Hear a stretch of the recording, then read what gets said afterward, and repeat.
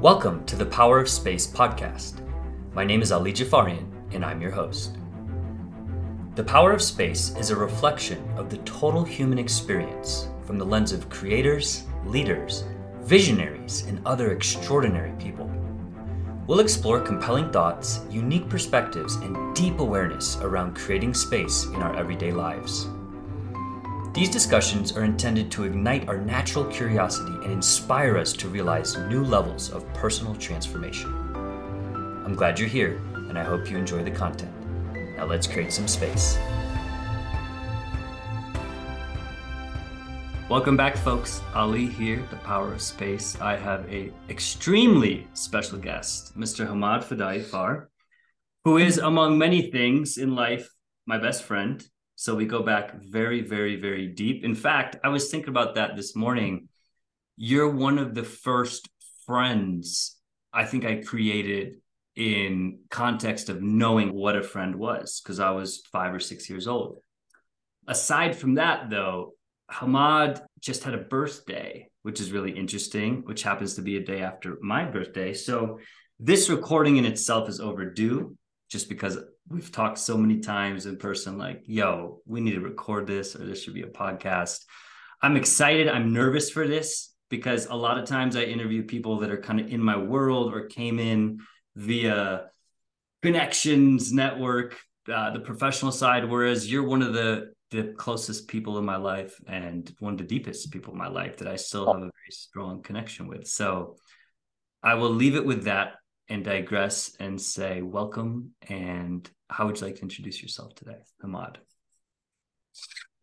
That was beautiful. Thank you. Gosh, this is interesting, isn't it? Because I feel like you're nervous. I'm sweating because I want to knock this out the park for you. And I know what you're going to say about that. You're going to say, we have these conversations all the time. And that's wait, what would I say? What would I say? There is no knocking it out the park. Okay, cool. I know you a little bit. How do I want to introduce myself? Hemad Fadaifar. I just turned 37, feeling 27. Yeah, just entrepreneur, older brother, Ellie's best friend, just living the dream, kind of, Something you said brought up, you're like the first friend that I actually remember. And when I see old photos, I vaguely remember this. You're the first friend that I can remember. So it's cool to be here doing this. Totally, man. Yeah. That's exactly what I was trying to describe, is that when I look at pictures, I'm like, oh shit, I remember like being on those ice skates or jumping off the couch playing charades when we were just young with our younger brothers. So yeah, we have that very deep friendship that I'm honored to have. And I was laughing. I had to control myself before we hit record because, amongst other things, you have this amazing quality to make people smile and laugh, which is a powerful tool that I don't think a lot of people have. And I think it's so healthy for our souls, just laughing and being in the presence of someone who wants to bring that light in. And I had to contain my laughter because before we record, I was like, yo, are you ready? Like, did you use the bathroom? Did you drink some water? You're like, yep, I got water, Gatorade, apple, carrots. Like, what? A red emergency button. Yes. Red emergency button. Yeah. Oh, that's so good. It's funny when you say, Hemad, you make people laugh. And I've spoken to you about this before, but it's nice to talk about it here. I love making people smile and I love making people laugh. And I always ask, like, why? Where did that come from? My answer as of today, as of right this moment, is having Hassan, my little brother, as my audience. He's 1 year younger than me. We're inseparable. Having someone there constantly, I feel like I've had an audience my whole life, like trying to make him laugh, trying to make him smile. I'm always trying to kill him when we're playing sports. But when you actually think about who am I today and why, when I think about who I am today, I can directly correlate it to exactly how I grew up. You know what I mean? Like, moved around a lot when I was younger, which means you have to make friends over and over again. Yep. So what does that create? These skills, those skills that we use today. And so when you say making people laugh or making people smile, that resonates, that hits home. And I've thought a lot about that, like, why? And that's part of the reason. So you're very likable. You're also highly adaptable, I've observed. And to your point, there must be these nuggets in your history where, like you said, like, oh, we had to move at certain times in our past. And I feel like it's always been so easy and fluid for you to make friends. In fact, to a place where maybe you have so many friends, and even balancing that could have its own challenges. Totally. There's layers. I don't know. It's tough sometimes having so many friends. It's interesting you bring this up. I have a hard time texting people back sometimes. Mhm. And we've talked about this. Even us, best friends, close as heck, we have to check in on each other like, hey, when's the last time you called me? Mhm. It's crazy trying to hold space for all of your friends. It's difficult. It's hard. Mhm. So these days, you know, Drake says no new friends. I agree with that. It's kind of crazy. It's like there's only so much to go around, and you try to please everyone and make everyone happy, and it's challenging. So it's definitely one of those things that I've had to do growing up. I think it's a survival defense mechanism, you know, being adaptable to your point. Totally. Yep. Okay. Moving on. The question on this show, amongst various questions, is where are you creating space right now? What comes to mind? My business comes to mind. Mm-hmm. And so I have an online business. I run it with my girlfriend, and we live together. And where I try to create space, like right now, I'm in my studio, and Which you call the space, right? the space, it's called the space. So when I go to the space, when I go to the studio, Barbie will sometimes say, like, you know, should I come in or do you want your space? I'm like, I want my Mm. space. And she's really good about that. She knows I need my time. Also, the gym. You go to the gym, your headphones are in, you're in your own little world, and these things are important. I feel like I've lacked a little bit of space regarding reading, some personal time, just because I'm so kind of obsessed with the business and we're renovating our home. So it's tough to find space, but that's what comes to mind when you say, where are you creating space? I'm creating space here at the space. Mm. That's cool, man. So, to give people a little bit more context, you run a business called the Loom House with Barbie. You guys do really awesome work in terms of like staging these spaces with rugs and furniture. And then my perspective or my filter is you're a little bit more high end, like you sell unique stuff, different variety of rugs, especially for designers and collectors and people who just appreciate nice things.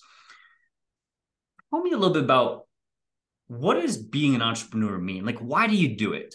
Because you have so many talents. I've told you this many times. I'm like, dude, you can make a killing in sales world, doing things for companies that you believe in, but you've intentionally chose for years to kind of keep it small, keep it tight. And I want to know why. The entrepreneurial journey for me started right out of college, and my views on it were different after I read the book, The 4 Hour Work Week. If anyone's anywhere near our age and they're in the entrepreneurial world, you've heard of the 4 Hour Work Week, Tim Ferriss, because we thought it was money, money, money.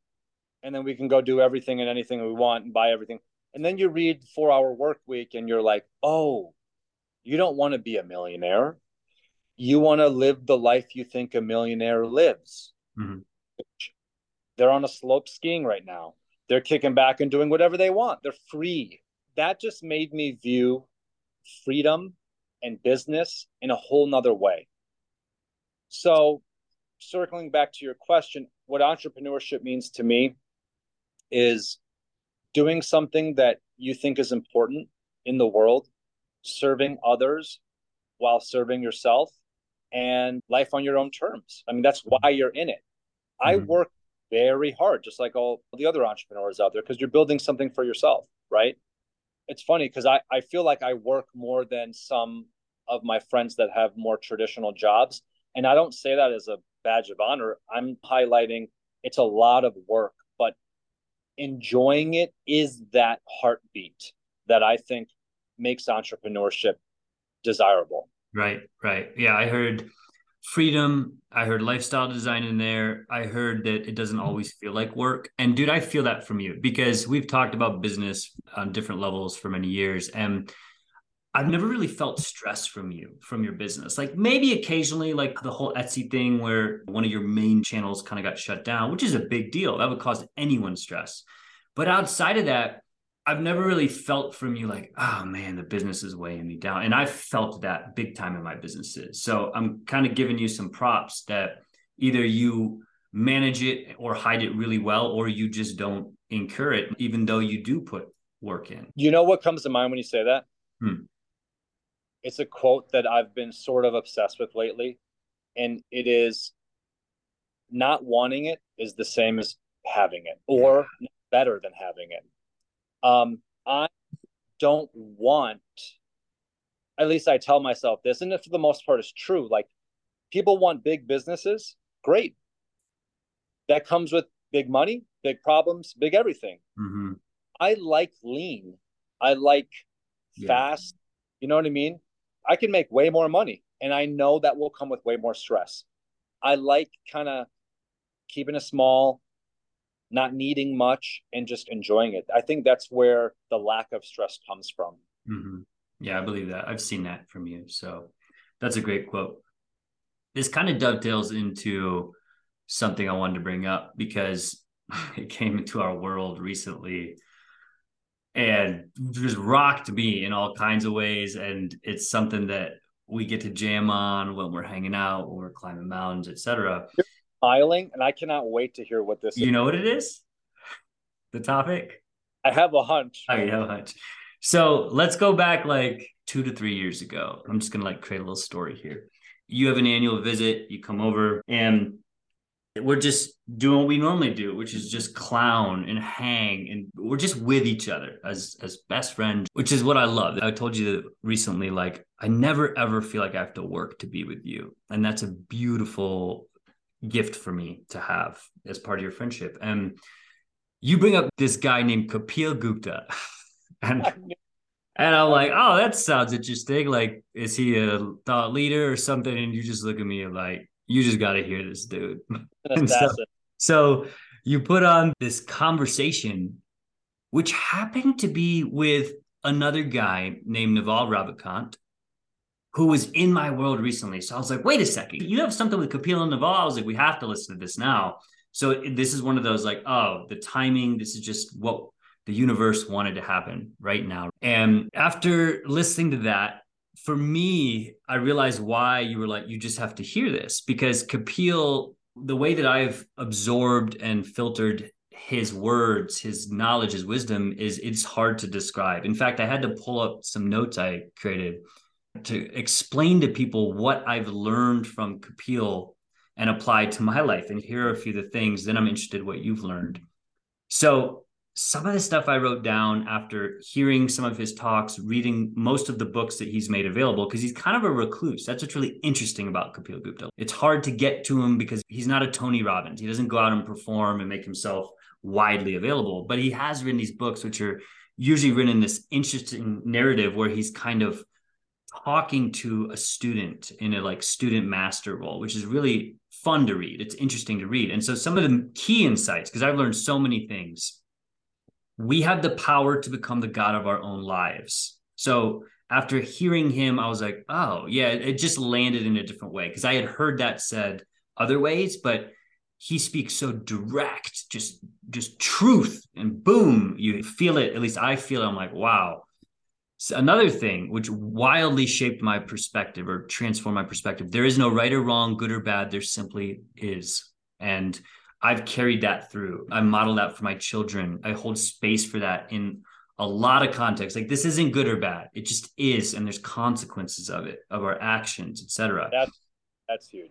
You know, what else is good in here? There's no purpose to life. There's no grand plan. To intellectualize your life is to miss it completely. That's fascinating, right? So it's Yeah. basically, it's like if you're not paying attention to the journey, you're not living. That's a way to interpret that. I have to give two more actually. The first is that parents don't raise children. Our children actually raise us. There's far more to learn from our children than we can teach them. And I'm sharing that one specifically because that has been so true for me. Until I read into this, I did think my role was to guide and lead my children and teach them things. And now, dude, it's almost the opposite. Like I brag about how Everest and Sepia teach me things on a daily basis. And I'm very aware of that now. And the last one I wanted to share, because it just really lands with my lifestyle, is nature has all the answers. It does not make mistakes. Ooh, ooh, yeah, that's That's good. big for me. But what about you? You could build on those things, or if there's other stuff, because you brought him into my world and we have a lot of fun. Sometimes we get confused. We're like, we don't even know. What would Kapil say? Who knows? So that specific video that I had you sit down and listen to was called Conquering the Mind. He's so direct. It's almost like he makes space for his words, and he doesn't try to use too many words. He's very efficient because the truth is efficient. Yeah. He like sniper rifles words to your brain, and you're just like, am I dead or am I still alive? So two things that I learned from him that I love is less fluff. I'm a fluffy dude. I like fluff. I like story. And there is absolutely a time and a place for that, in my opinion. But when it comes to some of these serious, like, hey, just sit down and let's just try to figure this out, the less fluff, the better, right? Okay. Mm-hmm. So also, how much we are influenced by societal norms. Mm-hmm. That has shattered me a little bit. He says that you can't really have truth when you start to involve another human being into your life. So clearly, this is an internal game. This is going inward. Yeah. And some of the things he says, it's so sobering that it's hard to bring into the real world and transition it into our world today, which, to give you some props, you've done seriously so well, to the point like you've almost kind of made a life shift in your career, in your whatever, because that's what I love about you is you listen to something and then you're like, yes. And you buy his books, you do this. And then all of a sudden you're like spitting it to me. And I'm like, dang, are you Kapil? You're not the first person that I've had listen to him. Right.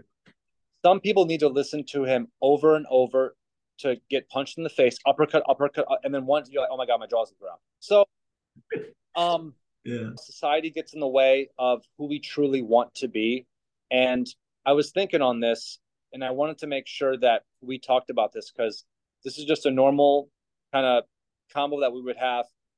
And I want to say it while it's fresh. One thing I was thinking about back to like children, what they can teach us is I was thinking the other day, like what makes us human? You know, like truth is what kind of tethers us together. But when we're kids, we say the phrase like, hey, look at me. Did you hear me? Are you listening? Okay, my turn. Right? Mm-hmm. Those phrases are what we hear from kids or what we say as kids, but they're what we feel as adults today. Yeah. Right? We just want to be seen. We just want to be heard. Right? And that really resonated with me because I'm like, dang, kids say this stuff that adults feel all the time. And as adults, we just want to be seen. We just want to be heard. Kids aren't afraid to tell you that. We kind of are. So that's our truth in many ways. So when you were talking about the kids, it kind of took me there. For sure, man. Yeah, that is another thing that I constantly remind myself and share with people when they're curious about my thoughts on parenting, which it was cultivated from Kapil and these conversations, is that if there's anything I think is highly important for me, and I think it's important because it allows for me to have the relationship with my children that I want, it's to make sure I see them. And it's something that I got from him, consciously or subconsciously, because I'm almost positive he wrote, your job is to see your children. And he has a whole other philosophy around attachment, which is really fascinating. And that's where it can start to fuck with you, especially as a parent. Like, what do you mean I'm not supposed to be attached to my kids? And as it relates to what you shared, dude, about the directness, I brought this book into the Front Row Dads community. I shared it, and with some guys, it landed immediately, just like me. They were in the right phase, the right season to read or hear this stuff and be like, oh. With others, it didn't. And they gave me really nice feedback like, yo, I started that and put it back down. Because it's heavy, to your point. It's very deep. That's the thing. The words won't even work. I'm just going to tell people, if you're interested, go read At Mamoon. It's an awesome book. I think it's worth the quick read. And if anything, it'll give you a perspective, might give you some healthy fear, etc. But yeah, I had to bring him up because not only has he given us some really cool stuff to discuss as homies, but like I said, he's impacted the way that I show up, the way that I parent. And I'm sure that we'll both have our own spin on this as we continue our journey. So props to Kapil. Yeah, big time.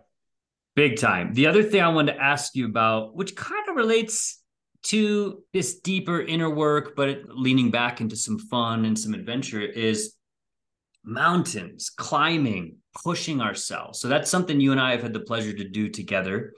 You make at least an annual trip out here, sometimes more than one, and we like to go hit a 14er or get into a challenging hike. Our most recent adventure was a cold plunge at 10,000 plus elevation.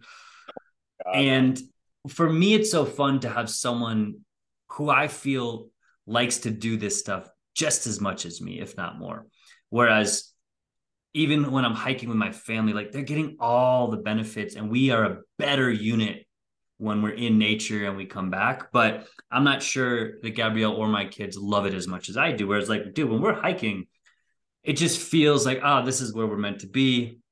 Totally. And so I wanted to kind of pick your brain on that. I don't always ask you when we're done, like, how'd that feel? Why'd you do it? So I'm curious, like, what is it about climbing mountains or testing yourself in a cold plunge? I feel like you're willing to get out of your comfort zone. Yeah. The whole comfort zone conversation is something that is so important to me. And the fact is, I don't exactly know why. One thing that I love about you and our relationship is that you're one of the only other people that I know that will seek out not only discomfort, but suffering in a way that I would imagine most people look, you're like, what are you doing? I don't know how to explain it. That's why I love watching this whole cold plunge thing. I hate the cold. I despise cold water. Like, to get in it is not where I would be. I want to get in the sun. Yeah. But that moment where you're stripping down and you're like, ooh, that water looks cold. And I know you don't want to jump in, but you jump in and here I am taking my clothes off. I'm like, oh my God. You're like excited. And I'm like, why am I doing this as I'm taking my clothes off? And then jumping in and feeling it. I just feel like you just feel more alive when you're done suffering in a way, or when you're done getting out of your comfort zone. I remember writing a blog 1 trillion years ago when I read Tim Ferriss, and I was like, oh my God, I'm just going to write a blog. I'm going to travel the world and I'm going to get rich. I remember writing something about getting out of your comfort zone. And visual that I always have, like a mountain is a good one, but one of the ones that I like, because I always think about our primal self. I do relate a lot of things back to our primal state way back in the day, our ancient ancestors. Everything we did back then was to survive, to live longer. And everything we do today is the same. It's just in the modern world, and it comes out in so many different ways. But this picture of a campfire, and the flame is going on. It's a chilly night and it's dark. And this fire represents warmth, it represents light, and it represents comfort. Okay. And that's beautiful because you need that. But one thing that I always think about is all the other good stuff that you don't know about is out there in the dark where it's cold. And I always think about uncertainty and discomfort make you grow. That's it. Yeah. And we're all here to grow. I just want to grow. And I feel like it's sharpening my tools. I feel like it's making me stronger. So every time I get uncomfortable, anytime I go and say, yeah, sign me up, I'll suffer, I know this is good for me. So that's, I think, where that comes from. How about you? I have to ask you, what about you? Because this is something that I admire about you. And what is it about discomfort or suffering that you seek out? Yeah, man. I align a lot with your answer. I think the simplest answer is the word growth. You just remind me of a few things. One of my buddies, John Broman, has been talking a lot about range and expanding your range, expanding your capacity for things. This could be feelings, this could be intellectual things, knowledge, whatever you want. It's like we all have a relationship to range or capacity in different areas of our lives. And as you said, when you push through the discomfort, when you push into the uncertainty, you just expand that range. Mm. You know more about the world, about yourself. And that's been really big for me lately, really tapping into self wisdom, not as much about the external validation, like you mentioned earlier, but like, what do I know about myself and how I see the world? Mm. So growth, it's hard to not say that because a lot of it does come around growth. And then where I was going, as you said that in my mind, I was like, well, shit, what's the point of plants? What are they naturally designed to do? To grow. If they don't grow, they die. I just had an awesome podcast with another buddy named Rocky where he was reminding the quote, a body in motion stays in motion, a body that rests decays, or something of that nature. It's so true. I mean, nature demonstrates that. It doesn't mean you have to grow, like choose your own path, choose your own journey. But if you don't grow in a way, you're kind of dying or you're just decaying is probably a better word. We're all dying, but it's like growth gives us the opportunity to follow nature's pattern, I think. So I would come back to the answer you gave just with a little bit more context there. Love it. Yeah. And mountains, shoot. That's all about. I actually did listen to one of your podcasts. I don't remember his name, but I loved the metaphors and the symbolism because that's a lot of what I do with my business is it's all tailored around story and storytelling. And metaphors are a big part of that. And the metaphor you had like rivers, stars, mountains. Oh yeah, my buddy Mike Wagner. Yes, Yeah, yeah, yes. yeah. I love that. Mountains, rivers, and the cosmos. Yes. Cosmos, exactly. And then I remember talking to you about that for like an hour, and we were going off in 20. It all came back to Kapil Gupta, truth. We're all gonna die, and it just is, and we're like, oh my god, okay, I got it. Totally. Oh man, yeah, that is it. It's like there's this concept of mountains and climbing them and feeling a sense of achievement. Because I do feel that when I climb 14ers, but I also feel a different perspective when I'm up there. I feel disconnected from all the attachments. If we kind of pull some of Kapil's philosophy in, I feel very one with nature, with the world, in that I just took a journey up this thing that's so much bigger than me physically and gave me this new perspective. I recall several times like being at the top of 14ers and looking down, and for moments being in this bliss of like, nothing down there matters. I'm just here with this right now. And so I think there's something about being on top of high mountains that gives me a presence I don't feel anywhere else. What about you? I couldn't agree more. Also, the perspective visually from a mountain, looking down, not only is your thought, none of that matters. It's like, I can't see any of it either. Yeah. It's not my vision. And similarly, I like maps. And every once in a while, I'll see a photo of the Earth from outer space. And I'm like, whoa, we are nothing. Yeah, right. So I think part of being at the top of a mountain, it gives you such a wild perspective. And how often do we get to just sit there and just sit in nothing? Last time I came, we sat at whatever 14 we did, and we were just sitting there and we just kind of let the sun hit our face. We didn't say a word for like 5 minutes and we just were. And it was beautiful. And then you bust up the Trader Joe's trail mix, and then I became like, come on. Yeah. Yeah. Side note, don't take them out hiking without snacks. Dude, these are the best apples. That's when you'll see stress. You'll see stress. You want them out of stress? Make them hungry. Okay, so for a second, let's go there. Your relationship to food. You Ooh. enjoy food more than anyone I know. anyone. And you also keep a very nice physique. You care about your body. You always have. And you've been in previous seasons where you could have been a fitness model. Because I've seen some people that love food and they become kind of a prisoner to it, or they use it to escape, to abuse. But that's not your relationship. Since I've known you, you love food. Why? That's a great question. Damn, you're gonna go with the hard ones. Well, look, if you want to talk about my relationship with food, you have to go back to when I was young, when we were kids. I was a big boy. And that's because I was sponsored by Mickey D's. Hold on a second, though. You weren't big. You just had chubby cheeks. No, And there's a difference. It wasn't like you were obese. I'm going to show you a picture of the bakery rolls at Baker's Dozen. Like, I remember seeing a picture of me, and I don't know why back then I wore these cut off shirts that you could see like my hips. It's just crazy. I might have well been wearing a cape.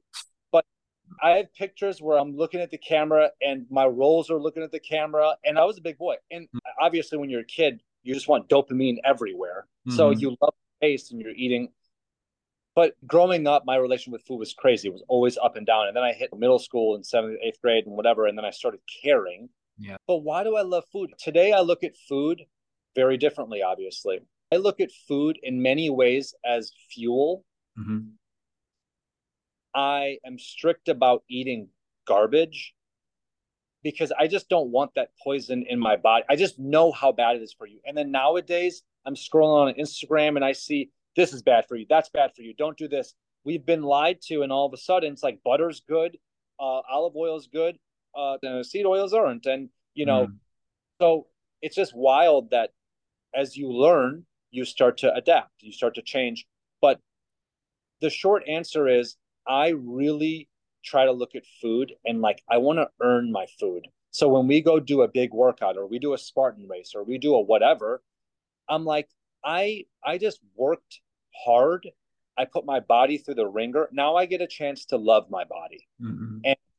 and I just try to feed it, you know, Yeah. clean, good stuff. But eating's fun, dude. What do you want? What do you want from me? No, I believe that. I dig it too. Because I have a relationship with food as well. I'm still on the hedonic treadmill of always wanting a one-upping my meals and thinking about them early in the day. So I can relate. I also think there's something here in our past, since we have Iranian history, Iranian culture baked in to how we were raised. We lived in homes where food was a priority, and it was almost like frowned upon to be hungry. It's like, we're going to eat, we're going to snack, we're going to eat well. Think about those awesome gatherings we had as kids with our families. Like, there was always an abundance of food. And I think it spans past our culture too in other cultures, but obviously it's like the grandmas showed their love through food. Right. Because when you cook for your family or when I'm over, you love to cook and then feed us. And as we're eating and enjoying it, it must make you feel good. Like, I did this for you because I Mm-hmm. love you. And we're over here like, I love you too.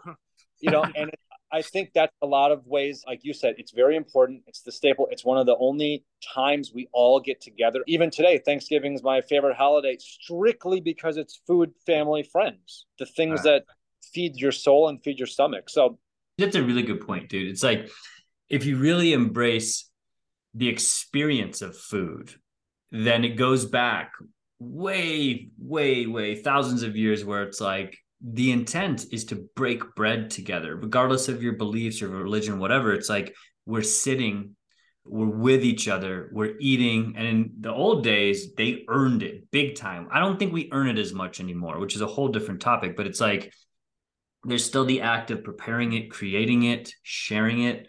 So yeah, I suppose it's a mix of all those things, just our history, our relationship to it, and then just the experience that we were kind of raised to honor it. So all good yeah, stuff. I actually want to shift back, because while we were on the topic of getting out of our comfort zone, one of the things that's part of your journey, which as your friend, I find it really impressive, but I'm not as impressed by like the glamour of this. It's more that holy shit, Hamad did this. This was a hard thing, which is why I'm tying it back to challenging ourselves, getting out of our comfort zone, is the Dos Equis challenge. So I know this took place several years ago, but I'm curious if you still remember it, if you want to give people some quick context and an overview, because it was a really extraordinary thing. I don't just remember it.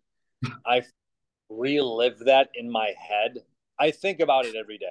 I Okay, swear to God. cool. Wow. So I have always loved branding, marketing, sales, whatever. So as a youngster, I followed Dos Equis because I loved their marketing and their advertising. The idea of becoming the most interesting man in the world, for whatever reason, resonated with me. And I was like, that's what I want. And when So was this? This was like what, 5 years ago, 7 years ago? when did I do this? Yeah, when did this take place? Like 6 or so years ago, Okay, 6 or 7. cool. So I've always followed their advertisements because I thought the most interesting man in the world, this is brilliant. Mm-hmm. So I followed them on social media and I came across they were offering a grant to whomever would create a video and explain what would you do with $25,000? What would you do Mm-hmm. with a $25,000 grant given to you by Dos Equis? And I'm like, I'm made for this. And this I'm was good. in context, just to support you, this was in context of being the most interesting man or woman, well, most interesting man in the world. This was a male focused challenge. Yeah. No, not quite. It wasn't male focused, but it was through the lens of the company that brought to you the most interesting man in the Okay. world. Yeah. So you can't just take 25K and live on a beach. Like, Exactly. Right. so I don't know how I just like came up with these ideas of, oh, I'm gonna challenge myself. The first idea was I'm gonna break a world record like with a Dos Equis in my hand. That Mm-hmm. was I was like, they're gonna love this. And so I tossed it around. I think I kind of talked to you about some ideas. I talked to my brother about some ideas, and I ended up doing what ended up being like the Eat, Pray, Love, but the male version of Eat, Pray, Love. So I would go around and challenge my mind, body, and soul. Mm-hmm. Okay. I would challenge my body by summiting the highest freestanding mountain in the world, Mount Kilimanjaro. Then I would go challenge my soul by meditating in the foothills of the Himalayas with Buddhist monks. And then I would go to Tokyo, Japan, and challenge my mind over matter, eating like crazy fear factor type foods. That was the idea. I hired a guy on Craigslist to shoot the video. I didn't have that much money. I was like, hey, I'll give you like 50 bucks and my grandma will cook some Persian food. And he was like, yeah. So he shoots the video. I have all the shots in my head. And then we create this video and then I send it over to Dos Equis. And they call me back and they're like, Hamad, we loved your video and we're going to take you to become a finalist. Mm-hmm. So it's a nationwide competition, 3 finalists. I'm one of them. Like, amazing. They're like, there's 2 other videos that we're considering. Obviously, everyone's saying they're going to do something different. And they say the winner is chosen by whoever gets the most votes in 3 weeks of their video. I'm like, oh, okay. And I'm like, this is perfect. Great. So 3 weeks I have to like promote this, have everyone see the videos and vote for me. I went on this campaign. I feel like I was running for mayor. I was bartending at the time. Everyone that came up to the bar, like, can I get a Jack and Coke? I'm like, can I get your phone? You get a vote for me. And I call in all my favorites, rugby team, all my traveling from people I know all over the world, whatever. And they call me back 1 week later and they're like, we're already looking into your trip. It wasn't even close. You won by a landslide. Wow. 1 week, like, they're like, yeah. I'm like, what? So that's kind of story, long-winded story of me going and having this 25-day immersive experience of challenging my mind, body, and soul by summiting Mount Kilimanjaro. I took the longest route, the La Mosha route. It's a 7 or 8 day route. I did it in 5 days because I was on freaking cloud nine and I was just marching. Mm-hmm. And the whole Kilimanjaro thing, that's why mountains are so important to me. That place is so alive and that mountain is alive. I mean, nature is alive, but boy, she spoke to me and like that was incredible. And the people of Tanzania are like the kindest people ever. I thought Iranians were hospitable. Man, I was just the best time of my life. And then I went to the Himalayas and meditating with a monk, Mm. like 5 feet in front of you. I was like I'm going to go in and I'm going to do a silent retreat and I'm going to meditate until I start, levitating. And like, just dumb. And he had me explain what my goals were and this and that.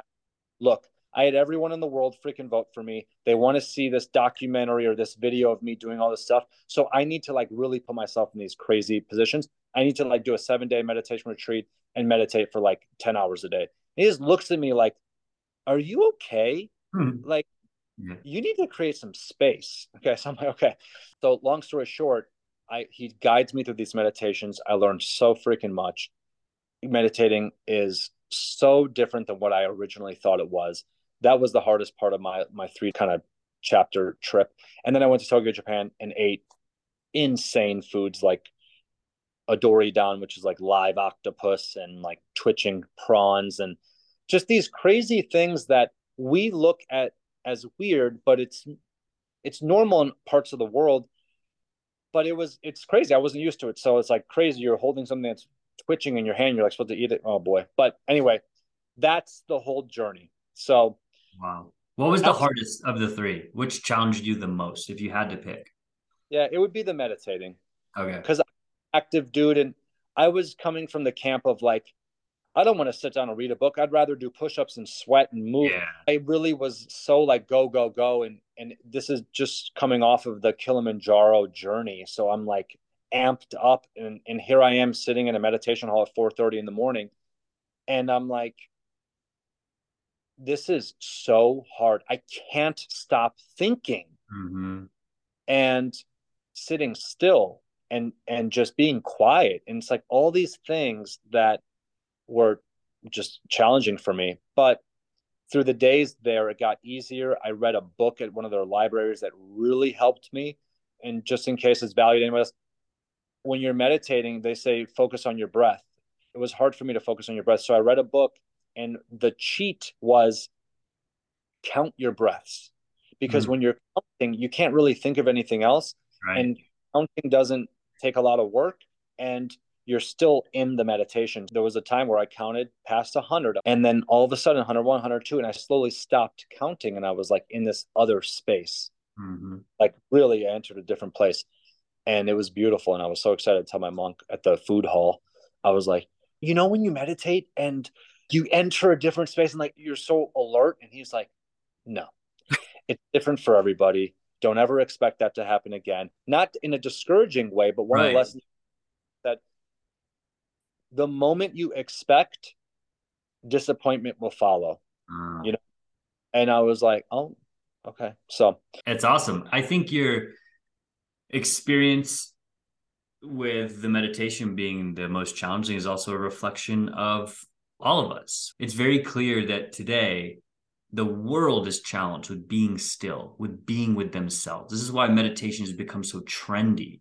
It's like for centuries it was practiced in all different cultures and then it just became forgotten and we became this race that is literally racing from one thing to the next, etc. yeah, So that's really cool, man. Yeah, and I think that your adventure there is so cool. I can't help but think right now, Hamad, that had you done that today it would be a little bit different because you did it in the like, I'll call it the pre-dopamine hooked social media era. People were just getting into social media at that time, or at least just using it in a more understood way. Whereas now, like, not to inflate your ego, but it's like, had you done something like that now, it'd be interesting to see. And I'm curious if you want to do more like that because I don't even know much about this world, but it's it seems like we're hooked on watching people test themselves. And we were just watching this cool show last night. It's with this guy named Hazen Audell, and he goes into nature and does these cool things. And it's pretty cool where they capture him and he's barefoot a lot of the time. And he reminded me of you, or vice versa. It's just like he even has nice long hair with man bun. And I'm just like, oh, this dude is testing himself. He's very rooted in being with the natural land and animals because he has a background in biology. But I was just thinking, I was like, man, watching Hamad do this because of your personality would be more fun. So I'm curious, does that world intrigue you? you can inflate my ego anytime you want. It is one of the things that really sets me on fire Mm. is traveling, experiencing newness in real time. And if there's a camera there watching and documenting it all, hell yeah. Mm-hmm. I mean, we talk about traveling all the time. We talk about all of that all the time. It's one of the things, boy, I want to go right now. I'm about to book a ticket, man.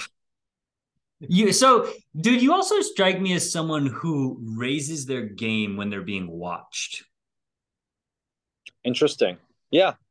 Is that a good thing or a bad thing? I don't know. Because does that mean I ultra care about what people think, or does that mean um, I'm good under this pressure that we put Right. on our? Maybe I don't know. I think whether I elevate my game or not, I'm just such a people person. Like I love human beings.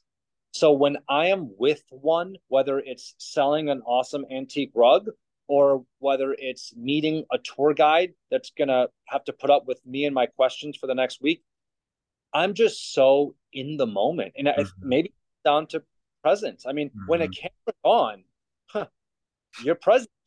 It makes you present, Yeah, like yeah, yeah. It's a simple spotlight for sure. spotlight. Yeah. Yeah. And I felt that from you for years. Like you do bring it all full circle. Like you do have an extraordinary ability to hold space for people, even when you may not want to, or perhaps, as you mentioned, like relationships give you energy by default. But I've seen you hold space for people that are challenging. And that's a gift because I do not have that gift, as you know. Yeah, Like you definitely. the introvert in me starts to shut down quickly, and my energy just dives when I'm in an environment where I'm like, okay, I've gotten enough. More people can just deplete me, whereas I feel like all of this, like spotlight, testing your comfort zone, being in the presence of others, it just elevates you, dude. Like you said earlier, it seems like it brings you alive. It does. And thank you for the compliment. But for you, when I think about you and your personality and how you are, because I've known you for 30 something years now, it's like you have an amazing way of, and I'm not sitting here trying to compliment you. I don't want to compliment you, but I have to. Your work and how you serve people, it's almost like you have to recharge. That's how I look at Yeah. it in my view. It's like, Yeah. okay, I'm done for now. I'm going to go back into what I do best so I can come back out and serve people in my most powerful way. Mm-hmm. I think you serve people in an unmatched, powerful way. And it comes from, we were talking about this earlier, it comes from you caring about others. So, Mm-hmm. like, doesn't it always come back to others? Like, what are we here on this planet for? We cannot live without each other. We're here to serve one another and serve ourselves. And that's the piece that I think, that's the journey I think you're on now. And I think it's so important to think about self. And sometimes people like me have to remember that because I'm so out. I'm like, okay, what about in? So Yeah, yeah. Thank you, man. I received that gift. I appreciate that. It also connects back to why I think Kapil fascinates us because he gives you that opportunity to really isolate and be with yourself and be like in tune with your core, the God within you, which to your point, you need to show up. At least I need to show up and serve others. So, yeah, that's beautiful how that just all wove together. All right. We are getting close to the hour mark. And what is left unsaid? Anything you want to share as it relates to the topics? Just your birthday. Tell us that. Let's end there. Tell us a little bit about how you celebrated your 37th birthday yesterday. well, first of all, happy belated birthday to you. I've said that 900 times in the last 2 days. How did I celebrate it? It was on a Saturday. I celebrated it by spending time with people I love. The night before, we had a family dinner, food, family, friends. Here we go. Yeah. And then the day of my birthday, I actually came into my space to get some space. Mm-hmm. Did you do a cold plunge? I did not do a cold plunge. No, Ali. No. I didn't have you sitting there like, get in the water. Okay. And then I went off for a nice dinner and I went to bed at 9 like 35 p.m. and it was glorious. I played basketball, that Oh. worked out, and then I came here for a little bit of some tidy up, some alone time, some me time, and then I went out, had a lovely dinner with my girlfriend, and we just enjoyed ourselves. And then we went to bed, and it was a perfect way to enjoy the day. Seriously, I got the things I loved in, and I try to do that every day. I'm trying to live every day like it's my birthday, man. Yeah, How, I feel what that. what'd you do? Well, before we talk about what I did, this is cool because you just shared a reflection of a lot of the things we discussed. There's a lot of self-care in there, there's a lot of connection. You also hit on something we missed. So, you are by far one of the most likable, adaptable, even humble people I know. We've already talked about this. But what we didn't talk about is that there's also a fierce competitor in Hemad that shows up. And it sometimes shows up when we're playing sports. Would you agree? Like, Uh, like I kid you not, 3, 4 years ago, we had this cool, small little Brothers Olympics event that was me, you, our brothers, and another set of brothers. And while we were playing basketball and our team was beating yours, and there's a few other moments in our history where I've seen you and like you change. So the lovable Hemad goes away, and this like gladiator comes in, and it's like, I'm going to achieve or win or whatever the game. And dude, I have to recognize that because it's this beautiful part of your personality where, like I said, it is this shift. And when it happens, I'm like, oh shit, that Hemad is here now. are you looking at a mirror? Because you're the exact way. Don't spin it on me. No, don't spin Dude, it on me. I'm No. not gonna exact or spit it on you. Don't Because worry. I bet this Hemad showed up in rugby matches too. What Hamad? The The gladiator? gladiator, Um, yes. look, everything is contextual, and we are so dynamic as humans that Jordan Peterson says something along the lines of like the most dangerous monsters in the world are, or what is the word, the most well balanced or the most fearful or loved whatever human in the world is the one that has the capacity to kill but doesn't. So we have the capacity to be so many different versions of ourselves. I definitely become a little warrior when I'm trying to win. Yeah. I think it goes back to you're testing yourself and like what are you made of? Like you're gonna push yourself harder here, or you're gonna let you're gonna run faster. I mean, we lost because of Hassan anyway, but definitely whenever the next Brothers Olympic is, I've been training for this, Yeah. so I'm I've looking been forward to it. I've been thinking But about but you're similar too, and I love to see that side come out of you. But you have this really interesting way of if there was like a cartoon bubble above your head of like I'm so fierce right now, but somehow you can bring it back to like center very quickly. it. Do you notice that about you? Well, thank you. It goes back to this concept of range. Recently, yes, but I feel like when I was younger, yeah, in the same context, the competitor would come out in sports, especially if I felt like something was unjust, which is just talking about with Amir, my brother. Like he really has that we've been Oh, paying attention to. He's one for justice because when I feel like I've become the most flamed, it's like, oh, you're threatening my friends or my family, or you just did something in this match that is not cool. Like you're breaking the rules, you're cheating, or you're trying to like pull a skeet ass move. And so, yeah, but to your point, I do think I can calm it fast and it doesn't yeah. come out a lot anymore. So I think that's just a reflection because I've spent so much time softening in some ways or just being a lot more in tune with my heart, my soul, whereas usually it's my ego that fuels that flame, that competitor that's like, get out of the way. It's so cool because you're right, we can both relate to that it happens in sports and it is a different version that most people don't see of us. Mine still sprinkles in business a little bit, Is that right? unfortunately. Yeah, I'll see some of my competitors.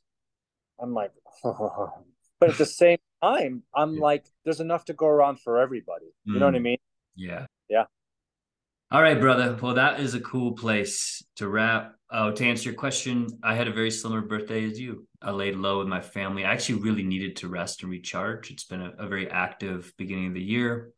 a lot of competing priorities and projects. So it was fun to just be with them. We took a hike out in Red Rocks, so got some good nature in, a nice dinner together.